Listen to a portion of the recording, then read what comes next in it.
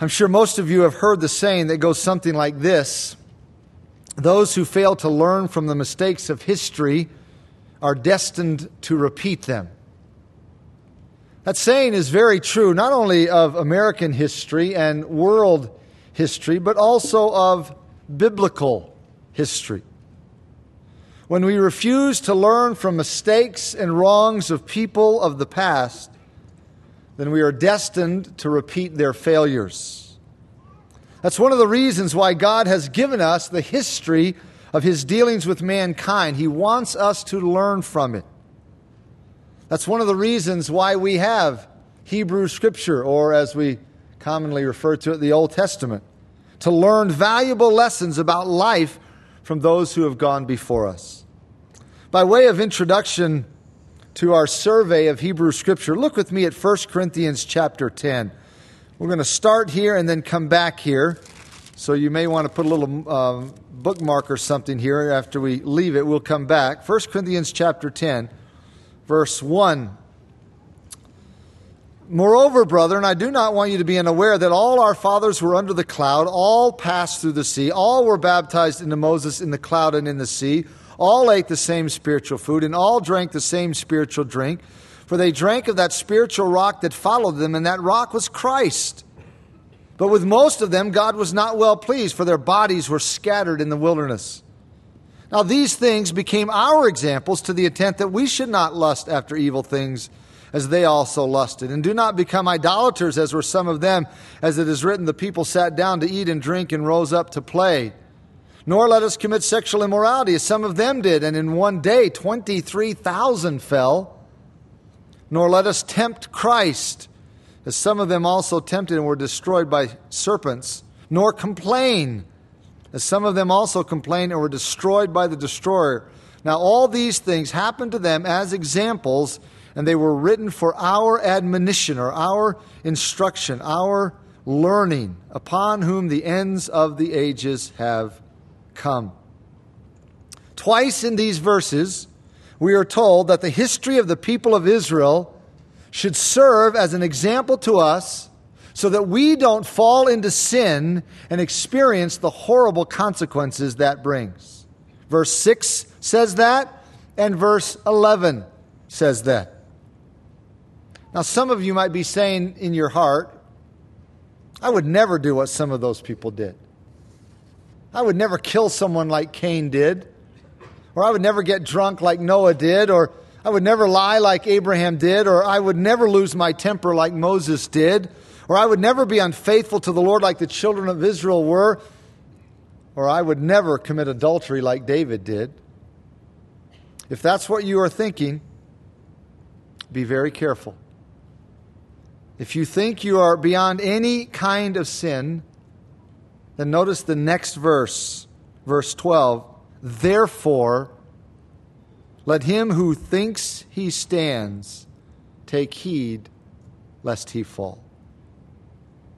If you think that you couldn't do the kinds of things I mentioned earlier, as well as other things, then you are in great danger because you are deceived. Satan is setting you up for a fall, or you're setting yourself up for a fall. That's one of the reasons why God has given us Hebrew Scripture, or the Old Testament. Hebrew Scriptures serve as an example for us to be warned by in our own life. So what is the Old Testament all about? Let's back up there and do an overview to see if we can get a handle on it in a big picture sort of way. All the way back, we begin with the book of Genesis, which is the book of beginnings. The word Genesis means origin, so it's a fitting title since this book tells us about the origin of many different things. In fact, the first 11 chapters of Genesis tell us about 4 major events that are the key to understanding the rest of the Bible and all of life. I mean that. That is not an overstatement. The first 11 chapters tell us about 4 major events that are the key to understanding the rest of the Bible and all of life. Those 4 events are creation, the fall, the flood, and the Tower of Babel. If you don't know about those four events, if you don't understand them, if you're unaware of them, then you will never be able to answer the most fundamental, basic, and important questions about life. For example, where did this universe come from? How did all of this get here? The answer from Scripture? Creation. The flowers, the trees, the lakes, the rivers, the oceans, the animals, the human race were all created by God. And God created all of this in 6 literal days. The writer of Genesis continually refers to these days with the phrase, and there was evening and there was morning. Each of the 6 days had just one morning and one evening, something that would hardly apply to long periods of time, as some teach. So creation took place in 6 literal days. But if God created everything, including man, and God is good, then how did we get here? How did we get to this place in history? How did this world get so messed up? The answer, event number 2 in Genesis 1 through 11, the fall. Genesis 3 tells us about the most horrible event ever to happen, when Adam and Eve sinned against God and plunged humanity into sin. Because of sin, this wonderful world that God created is under a curse, according to Genesis 3, Romans 8. That's why there are earthquakes, hurricanes, tornadoes, and other disasters. This world is out of sync because of the curse of sin. And that's our problem also. The reason society and our world are so messed up is because of sin. The reason relationships are so messed up is because of sin. Understanding the fall of humanity into sin answers a whole host of questions. The next major event in the book of Genesis is the flood. That is recorded beginning in chapter 6. Because of the wickedness of the human race, because it grew so great, and because of God's hatred for sin, He judged the entire world by sending a universal flood to destroy every living thing on the face of the earth, except for the people and animals that were in the ark. That event helps us understand so many things about present-day geology, like fossils, rock strata, etc. The fourth major event in Genesis, in the first 11 chapters of Genesis, is the Tower of Babel. Because mankind refused to obey God's command to scatter throughout the earth, and because mankind unified to create its own false religious system, God confused their speech by establishing different languages, and the result was that people broke into groups according to their language. So those 4 events, creation, fall, flood, and Tower of Babel, are foundational to understanding all of life and the rest of the story of the Bible. The actual story of the Bible begins in Genesis chapter 12, where God chose to begin carrying out His plan through a man named Abram, who later became Abraham. 3 chapters later, Genesis 15, God made an unconditional covenant with Abraham, which means that God is going to fulfill His promise to Abraham and his descendants, regardless of whether or not Abraham's descendants are faithful to their responsibilities. It's a good thing God made that kind of unconditional covenant, because the story of Hebrew Scripture, for those of you who have read it, you know this, the story of Hebrew Scripture is that Abraham's descendants weren't faithful to their end of the bargain. But God was faithful and will yet be faithful. The Abrahamic covenant involved 3 components: a land, descendants, and blessings.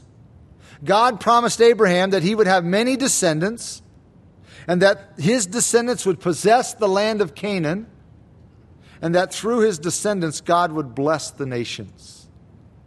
And that is exactly what happens throughout the Old Testament, in spite of all of Israel's unfaithfulness. God gave Abraham a son named Isaac.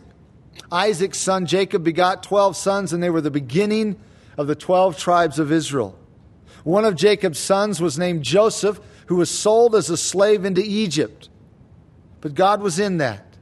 God was in that because eventually the whole family of 70 people ended up down in Egypt because of a severe famine. But they stayed in Egypt too long and ended up becoming slaves of the nation. that set the stage for God to show His mighty power by delivering them from the hand of the Egyptian Pharaoh. And that's exactly what God does in the book of Exodus. Beloved, understand something. The Exodus of the Old Testament is like the cross in the New Testament. What I mean is, both events were the means of deliverance for God's people. For a Jewish person during Old Testament time, if you were to ask them what is the pinnacle of human history, they would point to the Exodus, just like if people ask you as a Christian, what's the pinnacle event in human history, you'd say the cross of Christ. So God delivered Israel out of bondage and sent them toward their promised land.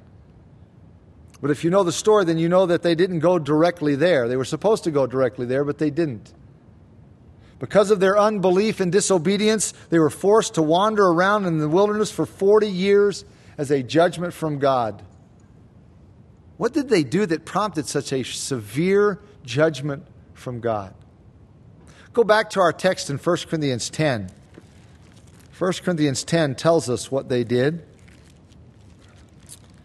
Look at this text again. We just read it basically earlier, but now look at it. Verse 1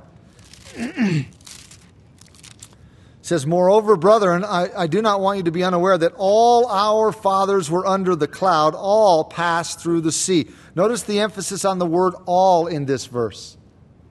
That term is used 5 times in the first 4 verses of this chapter. Paul is trying to emphasize the oneness of Israel as a family in their blessings and in their experiences and in their privileges.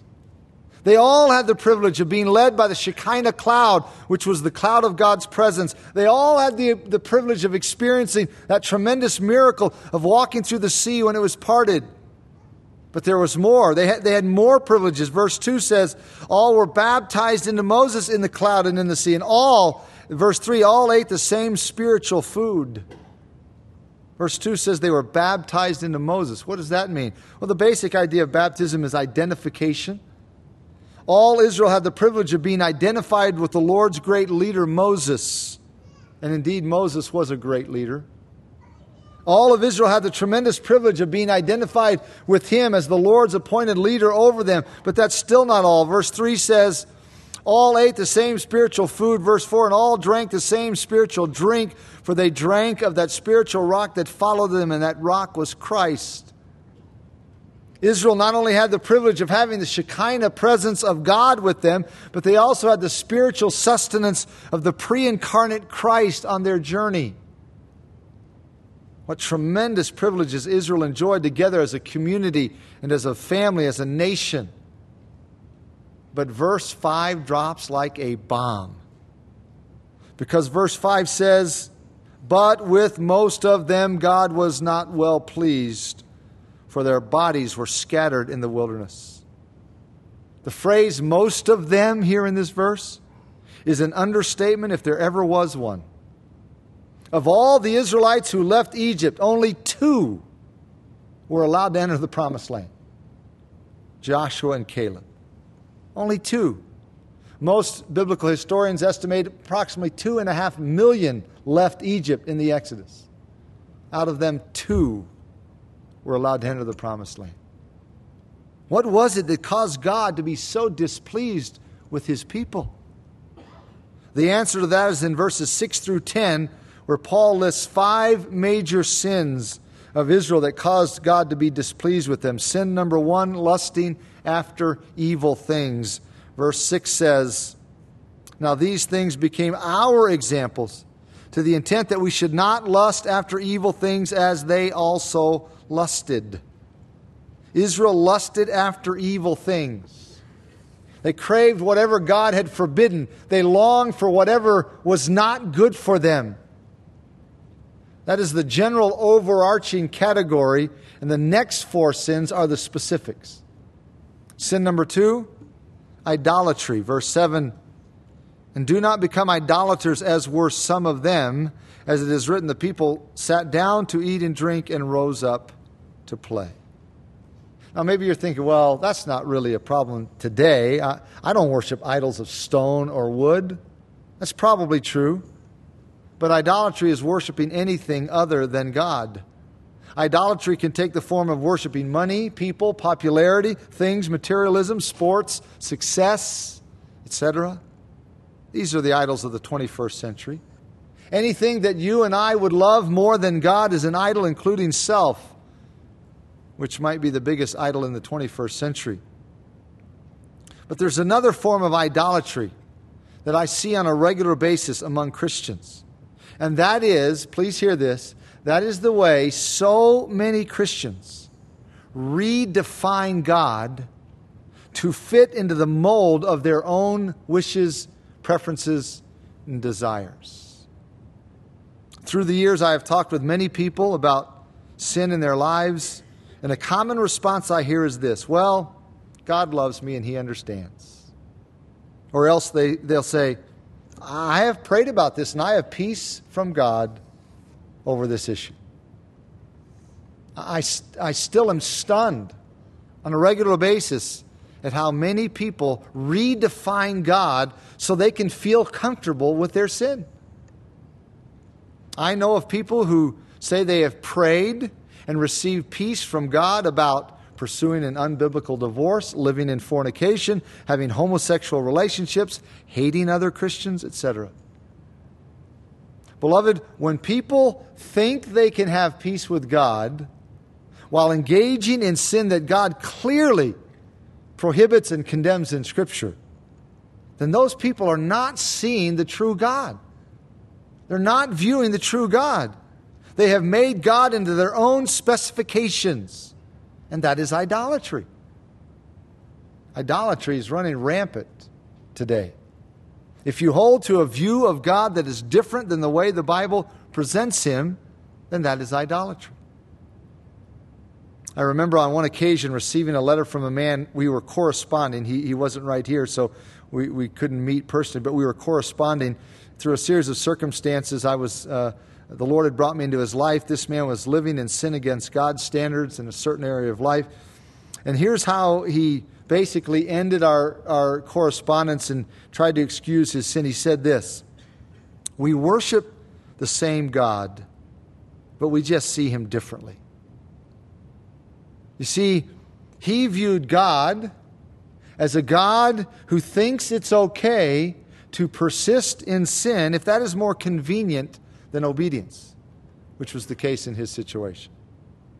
So he was not only involved in something that God clearly forbids, but he went a step further by committing idolatry to try to justify his sin. Beloved, please understand that you don't need to pray about doing things that God has clearly said are wrong. There are some things you don't really have to pray about. For example, if I were to tell you that I'm praying about whether or not I should steal some money, what would your response be? You would say, that's ridiculous. You don't need to pray about that. You don't even need to pray about things like that. When God speaks clearly on a subject, don't excuse your sin by saying you've prayed about it. That's idolatry.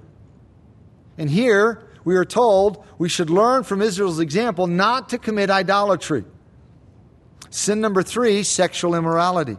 Verse 8, nor let us commit sexual immorality as some of them did, and in one day 23,000 fell. The Greek word used here in this verse is the broadest general term for sexual sin. It can refer to engaging in sex before marriage. It can refer to adultery. It can refer to pornography. It refers to any sexual activity God forbids. And God considers sexual immorality among His people so treacherous that as a result, we're told here, He actually killed 23,000 Israelites. 23,000. This is a message that constantly needs to be reaffirmed in the church today. God sees sexual immorality as a serious grievance, a serious offense. Hebrews 13:4 says, marriage is honorable among all, and the bed is undefiled, but fornicators and adulterers God will judge. Israel was guilty of sexual immorality. Sin number 4, testing or trying Christ. Verse 9 says, nor let us, depending on your translation now, tempt or test or try Christ, as some of them also tempted and were destroyed by serpents.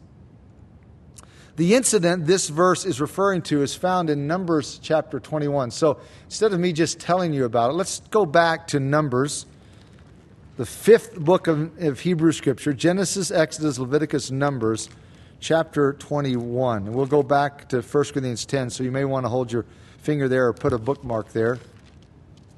Numbers 21, verse 4. Says, then they journeyed from Mount Hor by the way of the Red Sea to go around the land of Edom. And the soul of the people became very different translations here. The best, I think, translation of this Hebrew word is impatient. The people became impatient on the way. And the people spoke against God and against Moses. Why have you brought us up out of Egypt to die in the wilderness?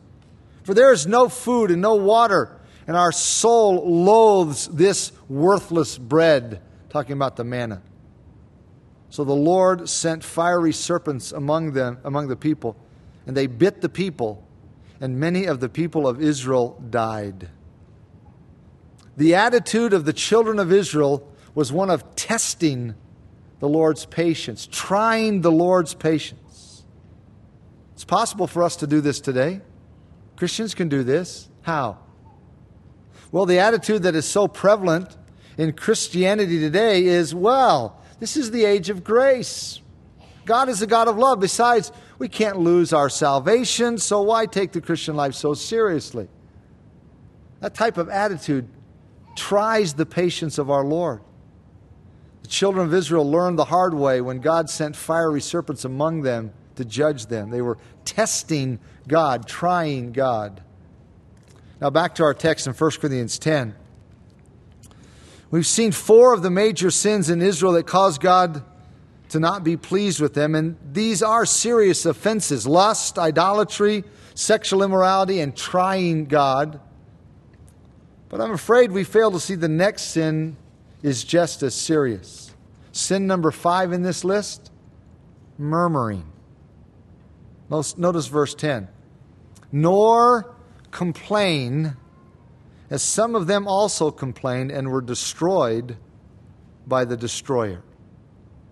Murmuring is complaining or grumbling about the way God is doing things. And in some cases, the way God is doing things with and through His leaders. That was the case often with Israel. Or you could just keep it general. Murmuring is complaining or grumbling about the way God is doing things. Beloved, God does not take this lightly among us. Some of us would never think of lusting after evil things, or committing idolatry, or committing sexual immorality, or trying Christ, but we murmur and complain. When murmuring and complaining and griping is just as wrong as lust, idolatry, adultery, and trying Christ. This was a constant problem with the children of Israel. Go back to the book of Exodus, chapter 16, the second book in Hebrew Scripture, Exodus 16. We'll look at just a few quick examples. Verse 1, and they journeyed from Elim, and all the congregation of the children of Israel came to the wilderness of Sin. Zin is the Hebrew there, which is between Elim and Sinai. On the 15th day of the second month after they departed from the land of Egypt, and the whole congregation of the children of Israel complained against Moses and Aaron in the wilderness. And the children of Israel said to them, "Oh, that we had died by the hand of the Lord in the land of Egypt, when we sat by the pots of meat and when we ate bread to the full. For you have brought us out into this wilderness to kill this whole assembly with hunger." Then the Lord said to Moses, "Behold, I will rain bread from heaven for you, and the people shall go out and gather a certain quota every day, that I may test them whether they will walk in my law or not." Here began this problem of their complaining and their griping. We see God's response. Look at chapter 17. Chapter 17, verse 1. Then all the congregation of the children of Israel set out on their journey from the wilderness of Zin, according to the commandment of the Lord, and camped at Rephidim, but there was no water for the people to drink. Therefore the people contended with Moses and said, "Give us water that we may drink." Moses said to them, "Why do you contend with me? Why do you tempt the Lord?" And the people thirsted there for water, and the people complained against Moses and said, "Why is it you have brought us up out of Egypt to kill us and our children and our livestock with thirst?" So Moses cried out to the Lord, saying, "What shall I do with this people? They are almost ready to stone me." We see this going on again over in Numbers 14. Skip the book of Leviticus and look at Numbers chapter 14. Verse 1. So all the congregation lifted up their voices and cried, and the people wept that night, and all the children of Israel complained against Moses and Aaron. And the whole congregation said to them, "If only we had died in the land of Egypt, or if only we had died in this wilderness." This was a constant problem with the children of Israel. And finally, God had had enough. Verse 26, skip down to verse 26. The Lord spoke to Moses and Aaron, saying, "How long shall I bear with this evil congregation who complain against me? I have heard the complaints which the children of Israel make against me. Say to them, as I live, says the Lord, just as you have spoken in my hearing, so I will do to you. The carcasses of you who have complained against me shall fall in this wilderness. All of you who were numbered according to your entire number from 20 years old and above, except for Caleb the son of Jephunneh and Joshua the son of Nun, you will by no means enter the land which I swore I would make you dwell in. But your little ones, whom you said would be victims, I will bring in, and they will know the land which you have despised. But as for you, your carcasses shall fall in this wilderness, and your sons shall be shepherds in the wilderness 40 years, and bear the brunt of your infidelity until your carcasses are consumed in the wilderness, according to the number of the days in which you spied out the land, 40 days. For each day you shall bear your guilt 1 year, namely 40 years, and you shall know my rejection. I, the Lord, have spoken this. I will surely do so to all this evil congregation who are gathered together against me in this wilderness. They shall be consumed, and there they shall die. That's why the children of Israel wandered around in the wilderness for 40 years. Over in chapter 16, we won't look at it, but God killed 14,700 Israelites for murmuring and complaining and griping. It's pretty significant. So after the 40 years of wandering, they finally began their conquest of the land and the establishing of their nation. Their first king was Saul. He reigned for 40 years. But God took the kingdom from him because he continually compromised and practiced partial obedience, which is really disobedience. Look at 1 Samuel 15, past Deuteronomy, Joshua, Judges, Ruth, to 1 Samuel chapter 15. This chapter records the last straw of Saul's disobedience and Samuel's confrontation of Saul. Verse 22, so Samuel said, he's speaking to Saul, "Has the Lord as great delight in burnt offerings and sacrifices as in obeying the voice of the Lord? Behold, to obey is better than sacrifice, and to heed than the fat of rams. For rebellion is as the sin of witchcraft, and stubbornness is as iniquity and idolatry. Because you have rejected the word of the Lord, he has also rejected you from being king." So Saul was replaced by David, who reigned for 40 years, and then David was replaced by his son Solomon, who also reigned for 40 years. During this time, there was the writing of the Psalms, the Proverbs, Ecclesiastes, and Song of Solomon. Solomon's reign especially was characterized by peace and prosperity and tranquility. But then the kingdom was tragically divided in 931 BC. The northern 10 tribes split off from the 2 southern tribes and formed their own kingdom. The northern kingdom was called Israel, and the southern kingdom was called Judah. The northern kingdom had 19 kings throughout its history, and catch this, all 19 were wicked. All 19. And so were the people. But God in his loving kindness warned them and called them to repentance through his prophets Amos and Hosea. But the people wouldn't listen. So God sent his judgment in approximately 722, 721 BC in the form of the Assyrian kingdom, which took the people away into captivity. The southern kingdom continued another 130 years with a mixture of wicked and good kings. But eventually their kings were continually wicked, and the people followed suit. Once again, God in His loving kindness warned them and called them to repentance through His prophets. This time it was Isaiah, Micah, Joel, Zephaniah, Habakkuk, Jeremiah. But the people of the southern kingdom wouldn't listen. So in 586 BC, God sent His judgment in the form of the Babylonian kingdom, which took the people into 70 years captivity, during which time God still spoke to His people through the prophet Daniel and the prophet Ezekiel. After 70 years of captivity, the people were released to go back to their beloved homeland, but they faced the overwhelming task of rebuilding their nation and rebuilding their lives. It was during this time that the books of Ezra, Nehemiah, and Esther took place.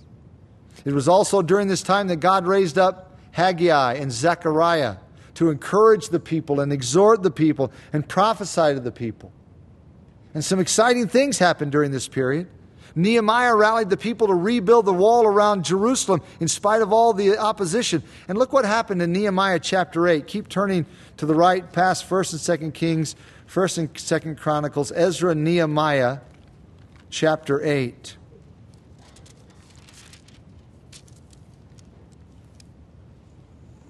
Verse 1 tells us, "Now all the people gathered together as one man in the open square that was in front of the water gate, and they told Ezra the scribe to bring the book of the law of Moses, which the Lord had commanded Israel. So Ezra the priest brought the law before the assembly of men and women and all who could hear with understanding on the first day of the 7th month. Then he read from it in the open square that was in front of the water gate from morning until midday before the men and women and those who could understand. And the ears of all the people were attentive to the book of the law. So Ezra the scribe stood on a platform of wood which they had made for the purpose. And beside him at his right hand stood a bunch of people whose names I can't pronounce, so we'll skip those and go to verse 5. And Ezra opened the book in the sight of all the people, for he was standing above all the people. And when he opened it, all the people stood up, and Ezra blessed the Lord, the great God. Then all the people answered, Amen, Amen, while lifting up their hands, and they bowed their heads and worshiped the Lord with all their faces to the ground." Verse 8 says, "So they read distinctly from the book in the law of God, and they gave the sense and helped them to understand the reading. And Nehemiah, who was the governor, Ezra the priest and scribe, and the Levites who taught the people, said to all the people, 'This day is holy to the Lord your God. Do not mourn nor weep.' For all the people wept when they heard the words of the law. Then he said to them, 'Go your way, eat the fat, drink the sweet, and send portions to those for whom nothing is prepared. For this day is holy to our Lord. Do not sorrow, for the joy of the Lord is your strength.' So the Levites quieted all the people, saying, 'Be still, for the day is holy. Do not be grieved.' And all the people went their way to eat and drink, to send portions, and rejoiced greatly because they understood the words that were declared to them." Here the people experienced spiritual revival when they understood the Word of God. But unfortunately, they didn't stay on track spiritually.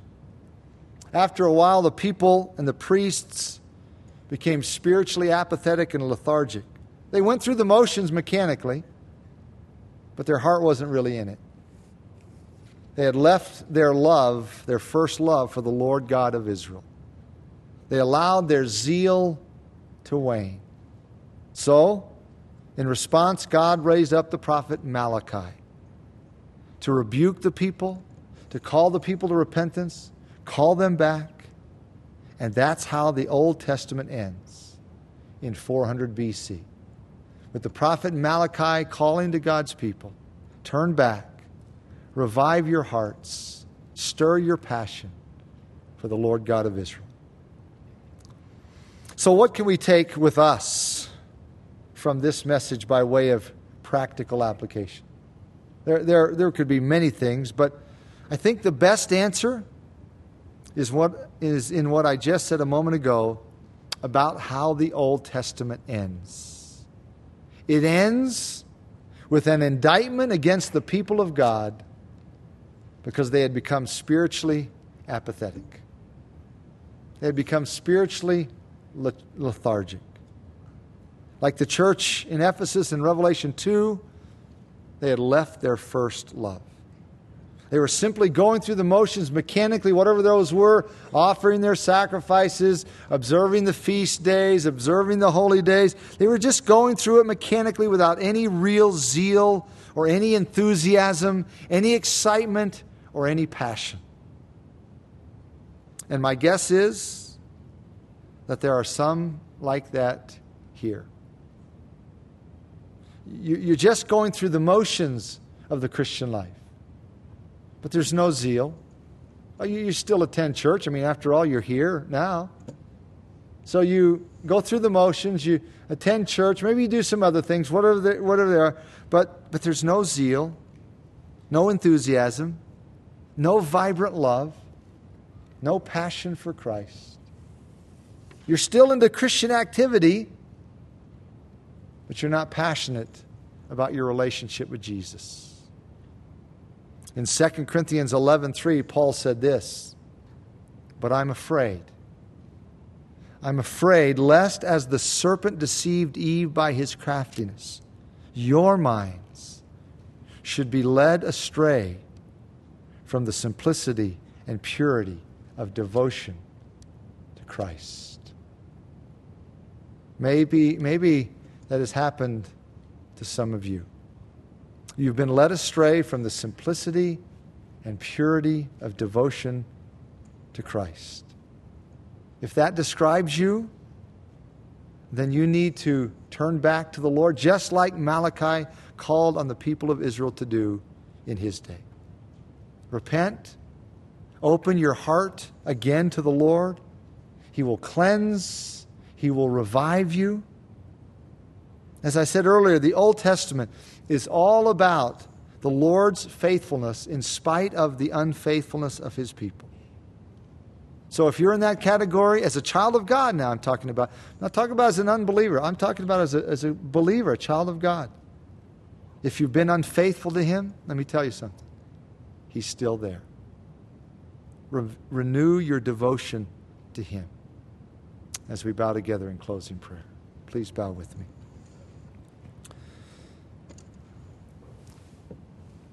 Father, it's a powerful story to consider all of Hebrew Scripture in sort of one fell swoop, seeing your plan as it unfolds, seeing your promises to Abraham and to your people, seeing the unfaithfulness of your people, and certainly we have no room to cluck our tongues at the people of Israel. But as we see their unfaithfulness and the devastating consequences they experienced by being taken into captivity by the Assyrians, by the Babylonians, but then seeing your immense mercy and your unfathomable grace to release them from captivity, to allow them to return to their beloved homeland, to rebuild their nation, rebuild their city, their beloved city of Jerusalem, rebuild the walls, rebuild their lives. And then to see this revival take place in Nehemiah chapter 8 when they heard your word and they opened their hearts to it and they responded to it. And it was such a day of joy, even though the people at first were grieved when they realized what they had done in violation of your word. It revived them, encouraged them, infused them with joy.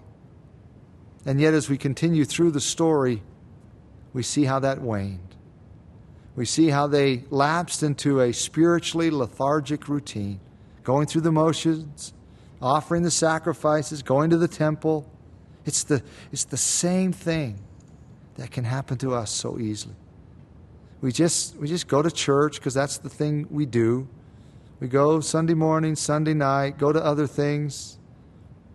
But there's no zeal, there's no excitement, there's no passion for your Son, Jesus Christ. Oh, how easy it is for us to lapse into that. As Paul said in 2 Corinthians 11:3, our minds are led astray from the simplicity and purity of devotion to Christ. So as we consider this sweeping overview of Hebrew Scripture, and as we see how it ends with Malachi, your faithful prophet, calling your people back calling your people to a renewed devotion, may it be a challenge to our own hearts. May we, if we have lapsed at all, slipped at all, be challenged by that. Be aware of it, on guard for it. And may we remember that if we have been, even though we have been unfaithful, you're still there. And you call us to renew our devotion and renew our passion. Father, I pray we would do that, each and every one of us in our own hearts, this very moment. As we close, in Jesus' name, amen.